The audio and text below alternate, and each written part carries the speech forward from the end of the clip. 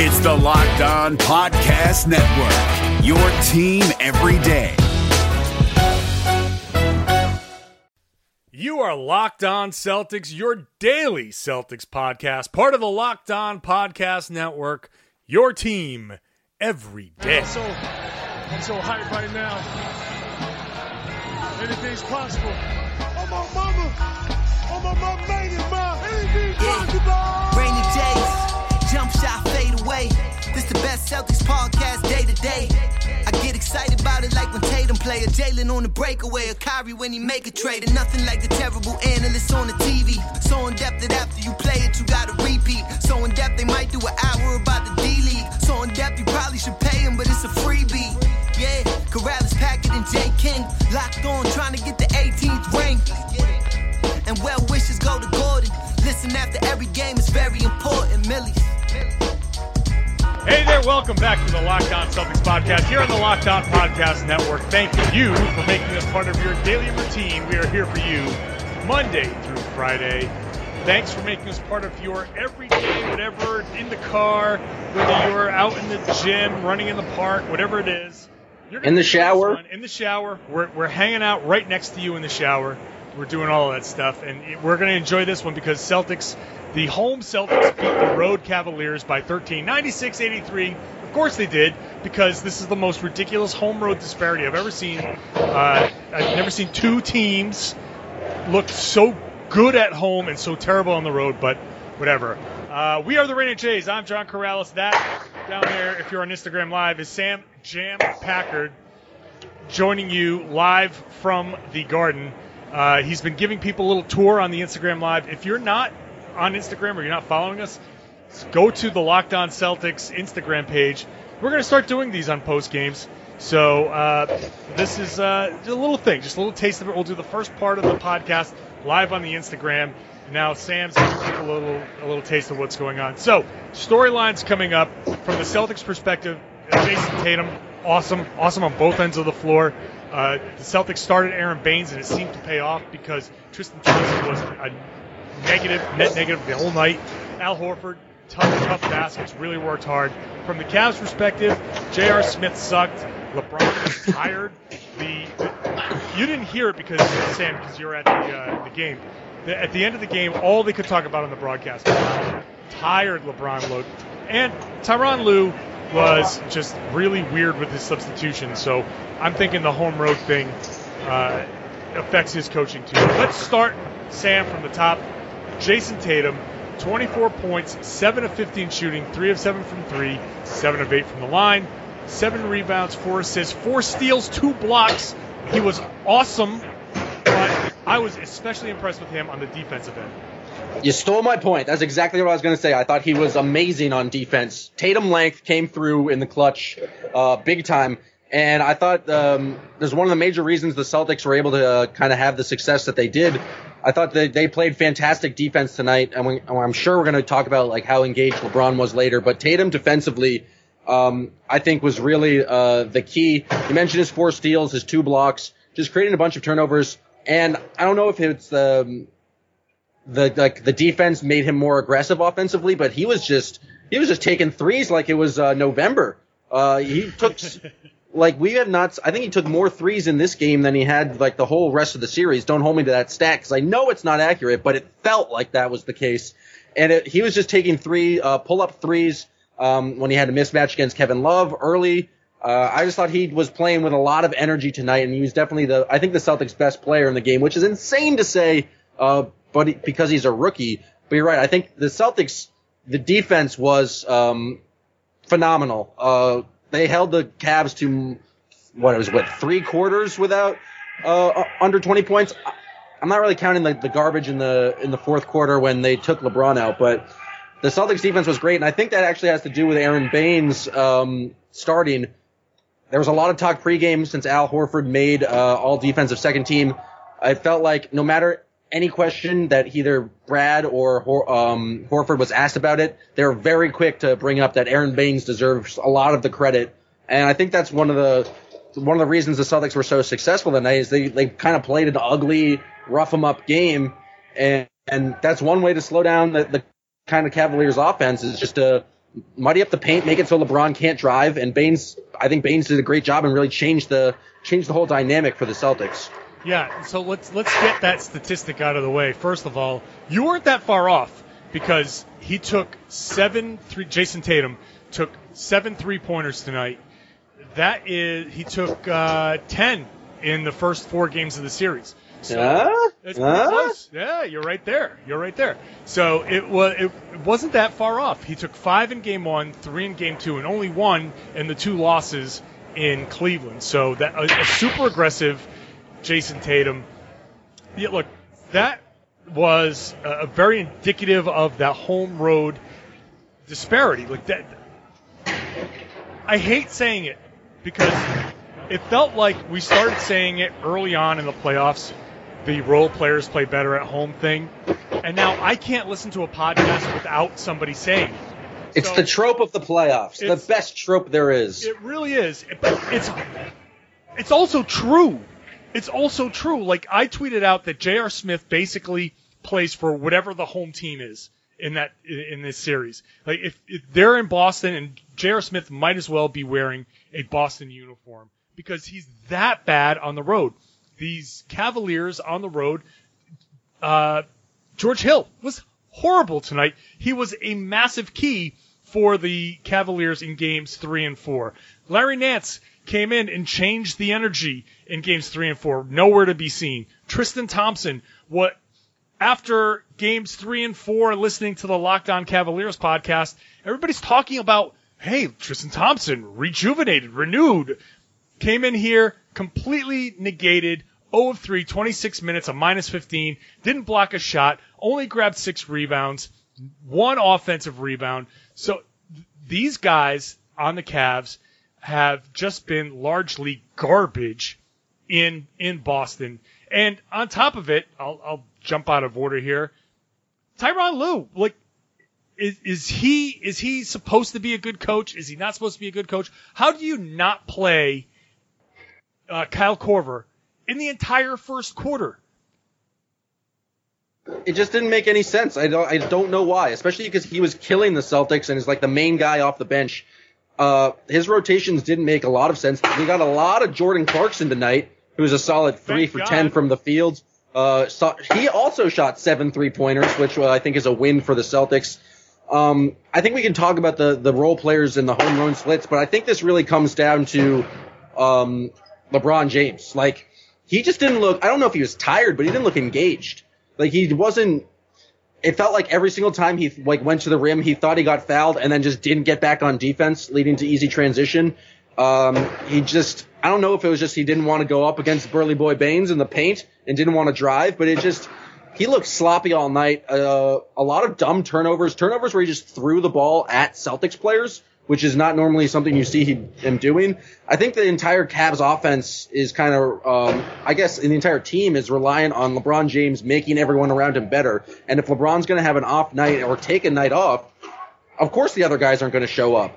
I thought the Celtics defense did a better job of doing that scramble switching and kind of quickly sending Baines on the catch on the entry pass to LeBron when he was on Rozier. And that just that automatically puts LeBron into like passing mode and forces him to distribute the ball. I thought they did a good job kind of keeping it out of his hands and forcing him either to take outside shots or pass it to the other guys.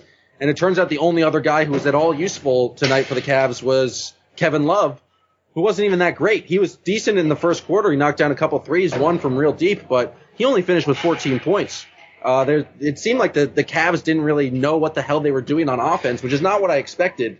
I didn't expect like a slugfest like this where both offenses struggled because I thought the series was going to be the Cavs' great offense versus the Celtics playing against the Cavs' terrible defense. Tonight was just like a kind of the opposite, where the Cavs' offense was trash and the Cavs' defense was. It wasn't terrible, but they really struggled to score tonight. So I'm getting the Jam Packard is muted on the Instagram, by the way. So I guess what this boils down to is, can the Celtics go into Cleveland and duplicate this. Like we've talked through a lot of this stuff. We're basically repeating games 1 and games 2, like the podcast from game 1 and game 2.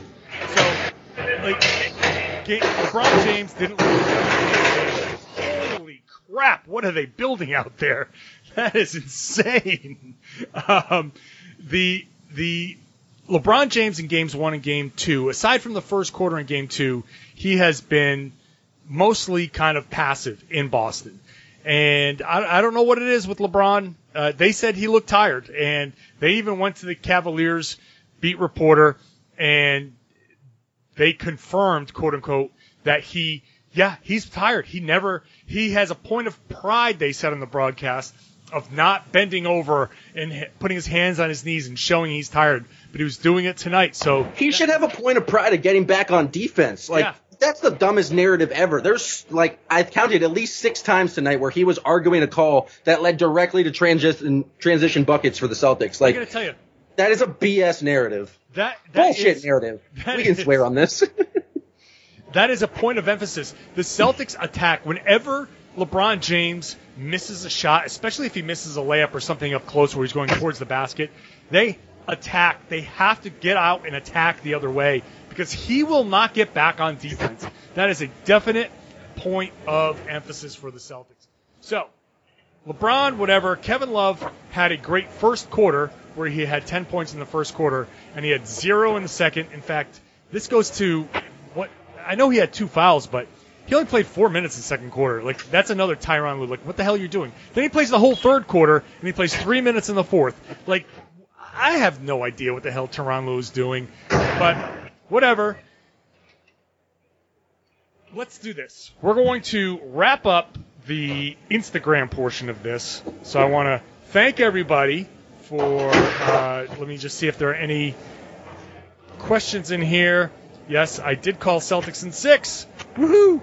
So everybody in here on the Instagram as JM Dabs, I want to shout you all out. Sorry that you couldn't hear Sam, but, hey, you get to use your imagination, and I hope this worked out for you. We are going to I'm going to end this.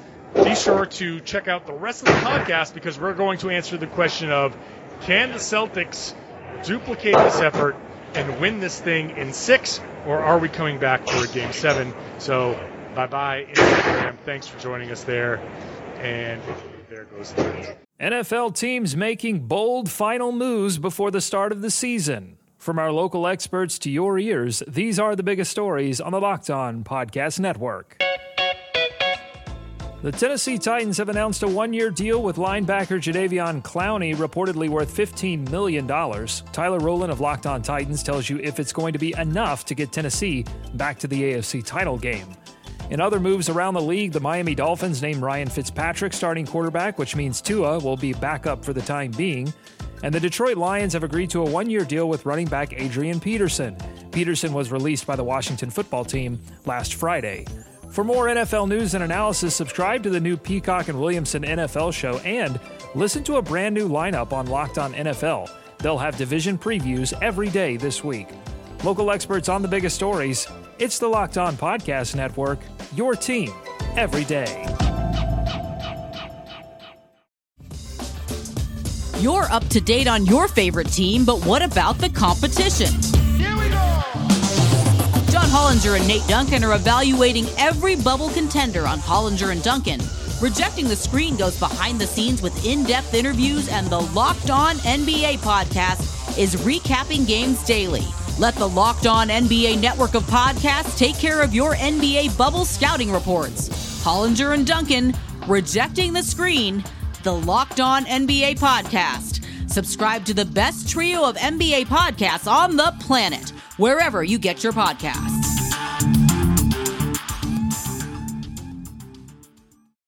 Okay, so that's the question, Sam. Can the Celtics somehow buck this trend? Have they found something? Can they go to Cleveland and make this thing a game? Make this close this out? Can they go in there and do what they did tonight, which is go out and score and outscore the Cavaliers, drop 32 in the first quarter. It seems like whoever scores 30 in the first quarter wins these games. I think they may have found a solution in starting Aaron Baines. I think that's like their defensive roots, and that's like what was their best defensive lineup the entire year. I don't think, like, we talk about role players and role players playing better at home. I don't even think that, like, Terry Rozier had an awful game. He was 3 for 15. Jaylen Brown was not great from the field either. 4 for 15. The Celtics role players, Marcus Morris, 5 of 13. The Celtics role players were not great offensively in this game, and so maybe the answer is just playing like really physical, grimy basketball and having Baines there. Baines he played 29 minutes tonight. The Celtics also really shortened the rotation, pretty much only using Morris and Smart off the bench until garbage time. Maybe that's the answer of just really trying to slow down the game and playing very physical defense and trying to limit the Cavs that way, just going strength versus strength. And so Baines might be the solution because I thought he was great in this game defensively. I thought he had a big impact. 7 rebounds, 2 offensive rebounds for putbacks, and basically it made Tristan Thompson irrelevant. So I think they can win in 6. Would I be shocked if they get blown out again? No, because I just watched games 3 and 4. But I do think that the starting Baines was a good move by Brad Stevens, just because the Celtics team, their strength has been their defense. So why not rely on that defense when you need it? Interesting comment from Ty Lue after the game, tweeted out by J. King and brought to our attention by John Warden, who responded to it by saying that makes 0 sense. Tyronn Lue said after the game, the Celtics threw the Cavs for a loop by declining to play Ogilvy. That's why Korver didn't play as many minutes. That was his matchup. Huh? What? Some say the cucumbers taste better pickled. That makes no sense. Like, you only can play Korver when Ogilvy's in the game? Korver's your best 3-point shooter. That is dumb. That is so stupid. I have no other answer for that besides that is dumb. And was Ogilvy even getting first quarter minutes earlier in the series? Like, to not play Korver the entire first quarter, it doesn't seem to have anything to do with Ogilvy. I'm going to give credit to Brad on this one because that's my default position. If he figured it out that like not playing Semi was the way for them not to play Korver, but that is, let me tell you, downright nonsensical. Ty Lue sounds like he started talking and didn't know where he was going and just ended up with that. That is a big pile of bullshit. And if I'm sorry, if there are any Cleveland Cavaliers fans who are listening, who are joining us from the Locked On Cavs podcast, if your coach says the other guy's decision to not play Shemi Ogilvy is what threw you for a loop, you've got a shitty coach. That is absolutely horrible. I cannot believe that he let those words escape his mouth. That is embarrassing for Tyronn Lue. Jesus, that's nuts. I can't even wait. I can't wait to listen to the Locked On Cavs podcast just to hear what they have to say about that, because that is embarrassing. Maybe it makes sense, like if you want Kyle Korver against like a kind of bigger guy who can't stay with him on the perimeter, but I don't even remember that many times when Semi is the one who is trailing Korver around screens. It feels like it's most oftentimes been Marcus Smart or Jaylen Brown. I am speechless. I'm without speech. That is wow. Okay, let's get back on track because that's just I'm just completely thrown for a loop. I am thrown for a loop by what threw Tyronn Lue for a loop. I want to say that the home road thing, when we talk about can they go to Game 6, the third quarter started kind of sloppily, and the Celtics really didn't play great to start the third quarter. They had a bunch of turnovers early, a bunch of misses. They were up 11, and it could have been much worse. Rozier turned the ball over. Let's see. Jaylen Brown turned the ball over. Rozier missed a shot. Horford missed a shot. It was at 55-46 for a solid 2 minutes of NBA basketball. And the Cavaliers just could not capitalize. They couldn't score. No.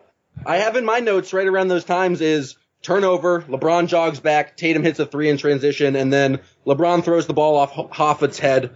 I've been writing Hoffa the entire night, just because it's stuck in my head now.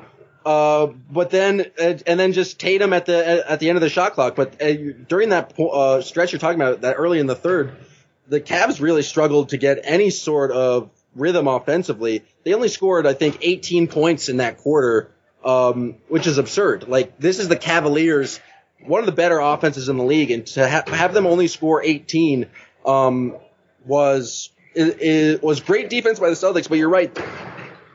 It's not like the Celtics were doing much else on the offensive end, because they only scored 23 points, and it was a kind of a sloppy quarter. And I think, I don't want to say both teams were feeling each other out. It's just like both teams just were like throwing up garbage. No one was feeling each other out there. That was trash. George Hill missed a layup. Kevin Love missed a good look at a 3. LeBron missed twice in that stretch. That was an opportunity for Cleveland. In Cleveland, those were the types of shots that would have fallen, and that game would have been probably tied or very close to being tied in Cleveland. And that's the difference, I think, between home and road. We talk about the young guys, but in role players, those are the things that don't happen in Boston that do happen in Cleveland. For some reason, I don't know why. The basket's still the same distance. You should know when you're wide open how hard to shoot the ball, but they just missed. And instead of that game being down to like 1, 2, 3 points, that lead ballooned up to 15 real quick when the Celtics pulled their heads out of their asses and started putting the ball in the basket again. It seemed like there was that stretch where the Celtics got there was that Marcus Morris play in the second quarter where he blocked Larry Nance and it went out of bounds, and he yapped at them, and there was pushing and everything. There was a long period of the Celtics just kind of forgetting how to play basketball, and I think that kind of carried over a little bit into the third quarter. And then the Celtics was like, oh, okay, if we do this, if we start running, then we'll be okay, and they did, and things kind of pulled out. But the Celtics had opportunities, or the Cavaliers, I should say, had opportunities in the second quarter after that stretch of those 2 technical fouls, and in the third quarter where the Celtics couldn't do a damn thing to start the quarter, and they just didn't. If the exact same scenario plays out in Game 6, then this is going to be that would have been, I'm sure, a Cavaliers lead. Yeah, the Cavaliers were 3 of 16 from deep in the second half, and just missing a lot of threes. LeBron missed every 3 he took. Love missed every 3. JR missed every 3. Jordan Clarkson missed every 3. They were just bad, and it felt like the Celtics, that stretch after the Mook brouhaha, which was wildly entertaining until the Cavs started playing much better after it. They were giving up a lot of open shots, open threes, and that you kind of got nervous there. But the Celtics withstood the storm, and then after that, they really locked down on defense. And it's kind of weird because I still don't think the Celtics played that well. I know they got the win, and their defense was good. They forced a lot of turnovers, 9 in the second half, a lot from LeBron. But I think the Celtics should be a lot crisper on offense. And there's stretches there in the fourth quarter where it was just like minutes without points from either team. Just like there was a good 4-minute stretch where I think like the Cavs scored 3 points and the Celtics scored 4. It was an ugly basketball game, and I think that benefits the Celtics just because they can play gritty, they can grind it out, and they're just going to be the team playing better defense. But I don't know. I don't expect the Cavs to shoot 3 of 16 in a half from 3 at home. They're going to be making more threes. But maybe adding Baines to the lineup forces LeBron to become more of an outside shooter, limits his drives, and limits what the Cavs can do. I thought the Cavs actually early on, when we're talking about the scramble switches again, they were doing a pretty good job of their getting their ball movement and getting to open shots, but I don't know why they didn't go back to that in the second half. They actually opened up the second half by really trying to ISO LeBron, and so when they got Baines out there, LeBron backed up and got Baines to the perimeter, and then LeBron just blew by him. I'm surprised they didn't go back to that, but I don't know what the Cavs can do if their guys are not making shots, because then it basically just turns into all they have to do is worry about LeBron James. Like, anytime there's a Kevin Love post-up, I know he's a pretty efficient post-up player, but I still think that's a win for the Celtics. Any post-up feels like a win for the Celtics, just because that's not the most efficient basketball. I feel like the Cavs' offense is at its best when it's LeBron surrounded by 4 shooters, and the neutralization of Al Horford, I guess that Tristan Thompson does. I think he's done a pretty good job on limiting Al Horford. The Cavs did a really good job of not letting Al Horford get touches, or when he did get touches, getting right up into him. But no matter what, that means you're playing a lineup with LeBron James, Kevin Love, and Tristan Thompson. Just having Tristan Thompson out there has limited the number of shooters, and I think it limits the offense. So if the Cavs want to counter by taking Tristan Thompson off the floor, I think that just opens up Al Horford. So they're kind of screwed if they do, screwed if they don't. I think it's damned if you do, damned if you don't. It's the common phrase that most people use, but not me.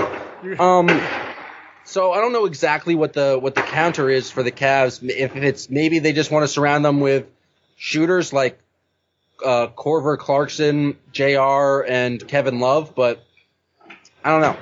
I said this after the first 2 games, and then the Celtics came out and got waxed. So I did really like the Celtics coming out and scoring 30 in the first quarter, but that wasn't a lot from spot up shooting. I think that was mostly from creating points off transitions, because like I said earlier, the Celtics didn't have a great night offensively. Yeah, so I guess Tristan Thompson is the focal point now. He's the guy. Can the Cavs adjust and start somebody else? Maybe they start Corver.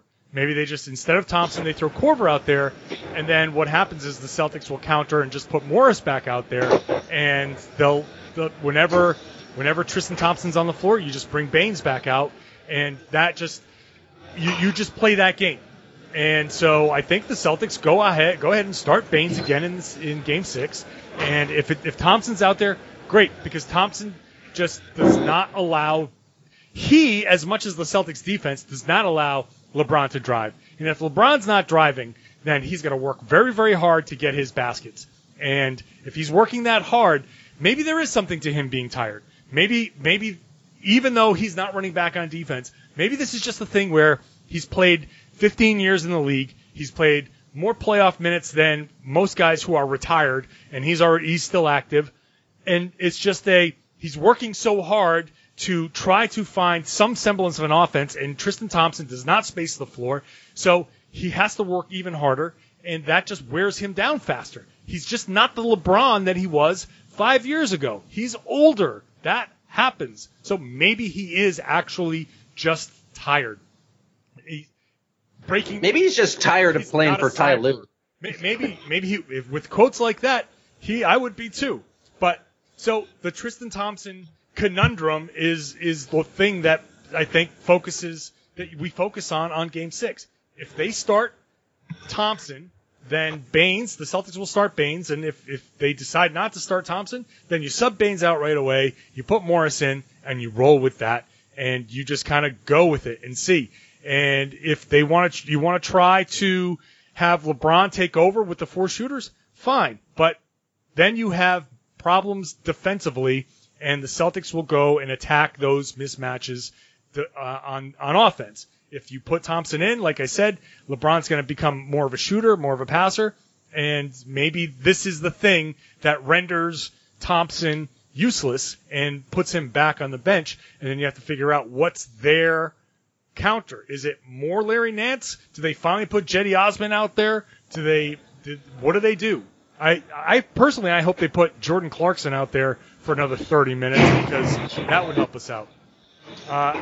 It's kind of amazing how bad this Cavs team is. I'm looking at the box score right now and looking at their bench, and it's there's no real answer for them to turn to. And it's kind of amazing that the Celtics got blown out in games 3 and 4, just considering what I think is of as a talent disparity. Because you're right. I don't do, is Cedi Osman your answer? Anytime Jordan Clarkson took a shot, I was for it. It felt like George Hill, he only took 5 shots and they were all pull-up mid-range jumpers. I don't know. It's confusing. It's confusing how badly the Celtics played on the road. And I get, LeBron did put up 40 points in game 4 and was dominant. And so if he doesn't do that, the Cavs really don't have a chance of winning. And so maybe beating this to death, but it's just limiting LeBron James by not letting him drive is something I think the Celtics did really well in games 1 and 2. They got away from it in games 3 and 4, but we'll see. I say all this, I'm worked up into a lather about how the Celtics are 1 game away from the NBA Finals. Yeah. But, would it shock you at all if the Celtics score 16 points in the first quarter of Game 6? Not at all. We're sitting here, you look at this game, and you say, oh, all they have to do is this again. Just do this again, and you'll be okay. Just win ugly. Win ugly. Just go play the same way. Same effort, same everything. It should be okay. You should be okay. At least, even if you say, well, being on the road is worth, minus 15 points. Well, okay. That's fine because, they won by 13, so it's going to be close. You can say if it's a close game, I'm fine with it, and whatever happens, happens. But just don't go there and suck. I don't understand why, and I know that it's hard to play on the road in the playoffs, and you got emotions and the other crowd, but it's basketball. The size of the court doesn't change, the rim doesn't change, the basketball doesn't change. Just go out there and play hard, move, cut, pass, do these things. Jason Tatum, be aggressive, play active defense, and just go do it. Just go do it. I figured it out. Brad has to take the team tomorrow to whatever that gym was in Hoosiers and get out the measuring tape. It'll be a classic Brad Indiana move. It's the same court, 10 feet high. I think it might work. If this was hockey, they would bring a water bottle of Boston water out to Cleveland and spray it on the ice, so they're like, oh, now it's Boston ice. But there's no equivalent of that for basketball. Brad should bring some parquet and install it. Or how football coaches just do dumb things like eat worms or you always hear just dumb stories. I want Brad to do something absolutely absurd so the people, the fine players of the Boston Celtics know that this is for real. Brad means business. Let's hit Twitter. I just wanted to shout out Monty at Hatcha with 3 A's 33. So I tweeted out that quote from Jay King that we've been talking about, and I just said, is this the most embarrassing coach quote ever? And he responded, Allen Iverson just stepped over this quote, which is such a brilliant response.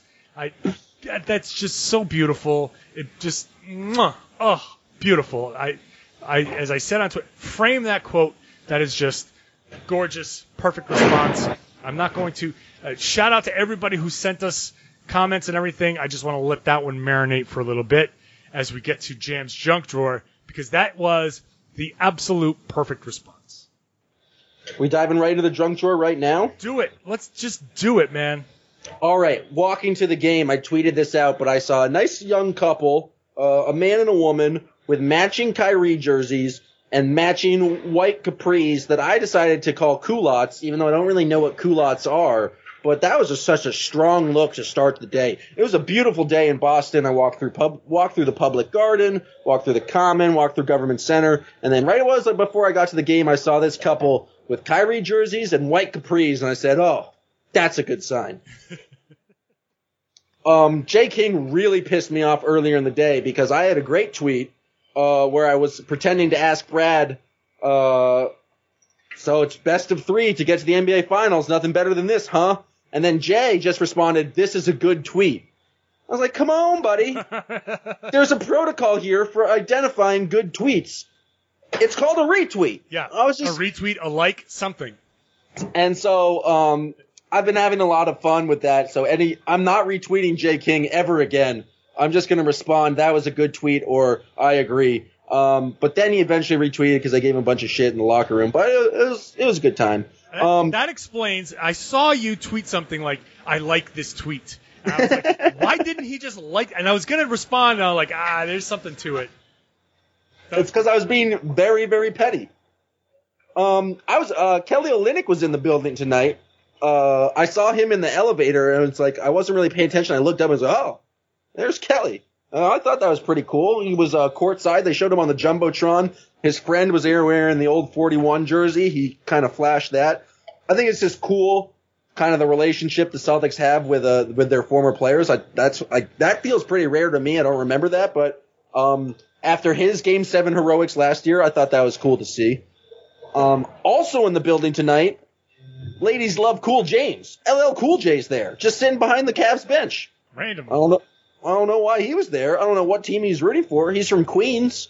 Maybe he's just promoting NCIS, but that was cool.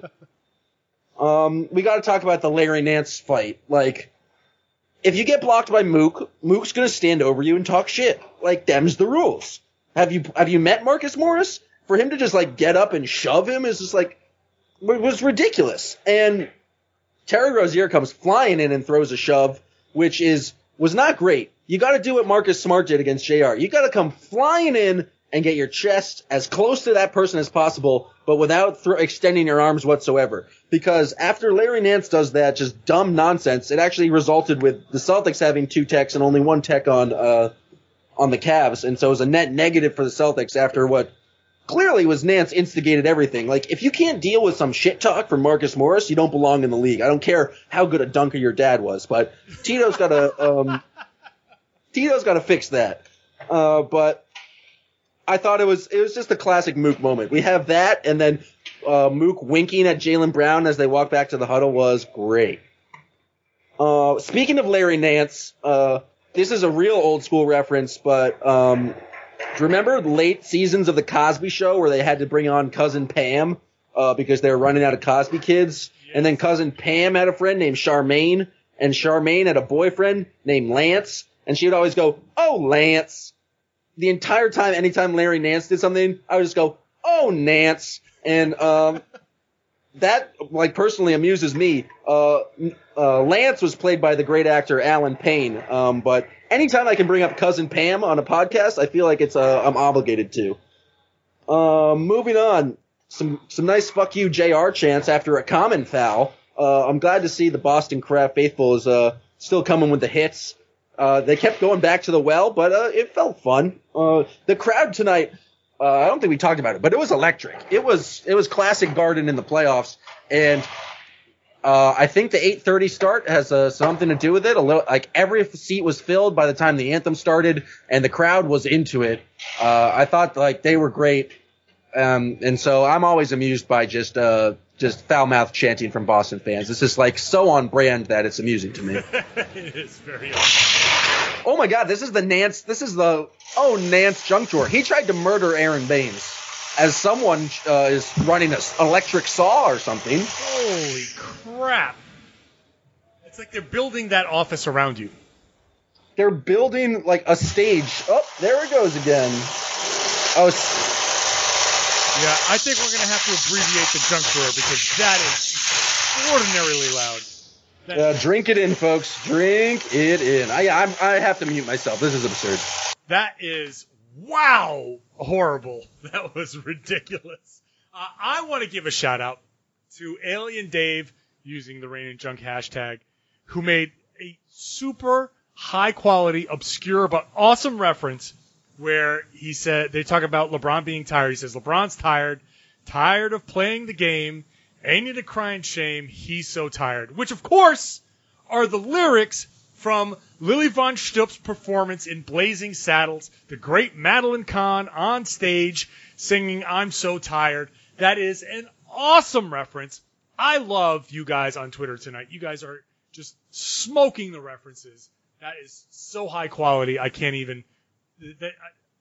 Unbelievable. Unbelievable. A round of applause for Alien Dave for the quality Blazing Saddles reference. Jam, are they done building that stage around you? Nope.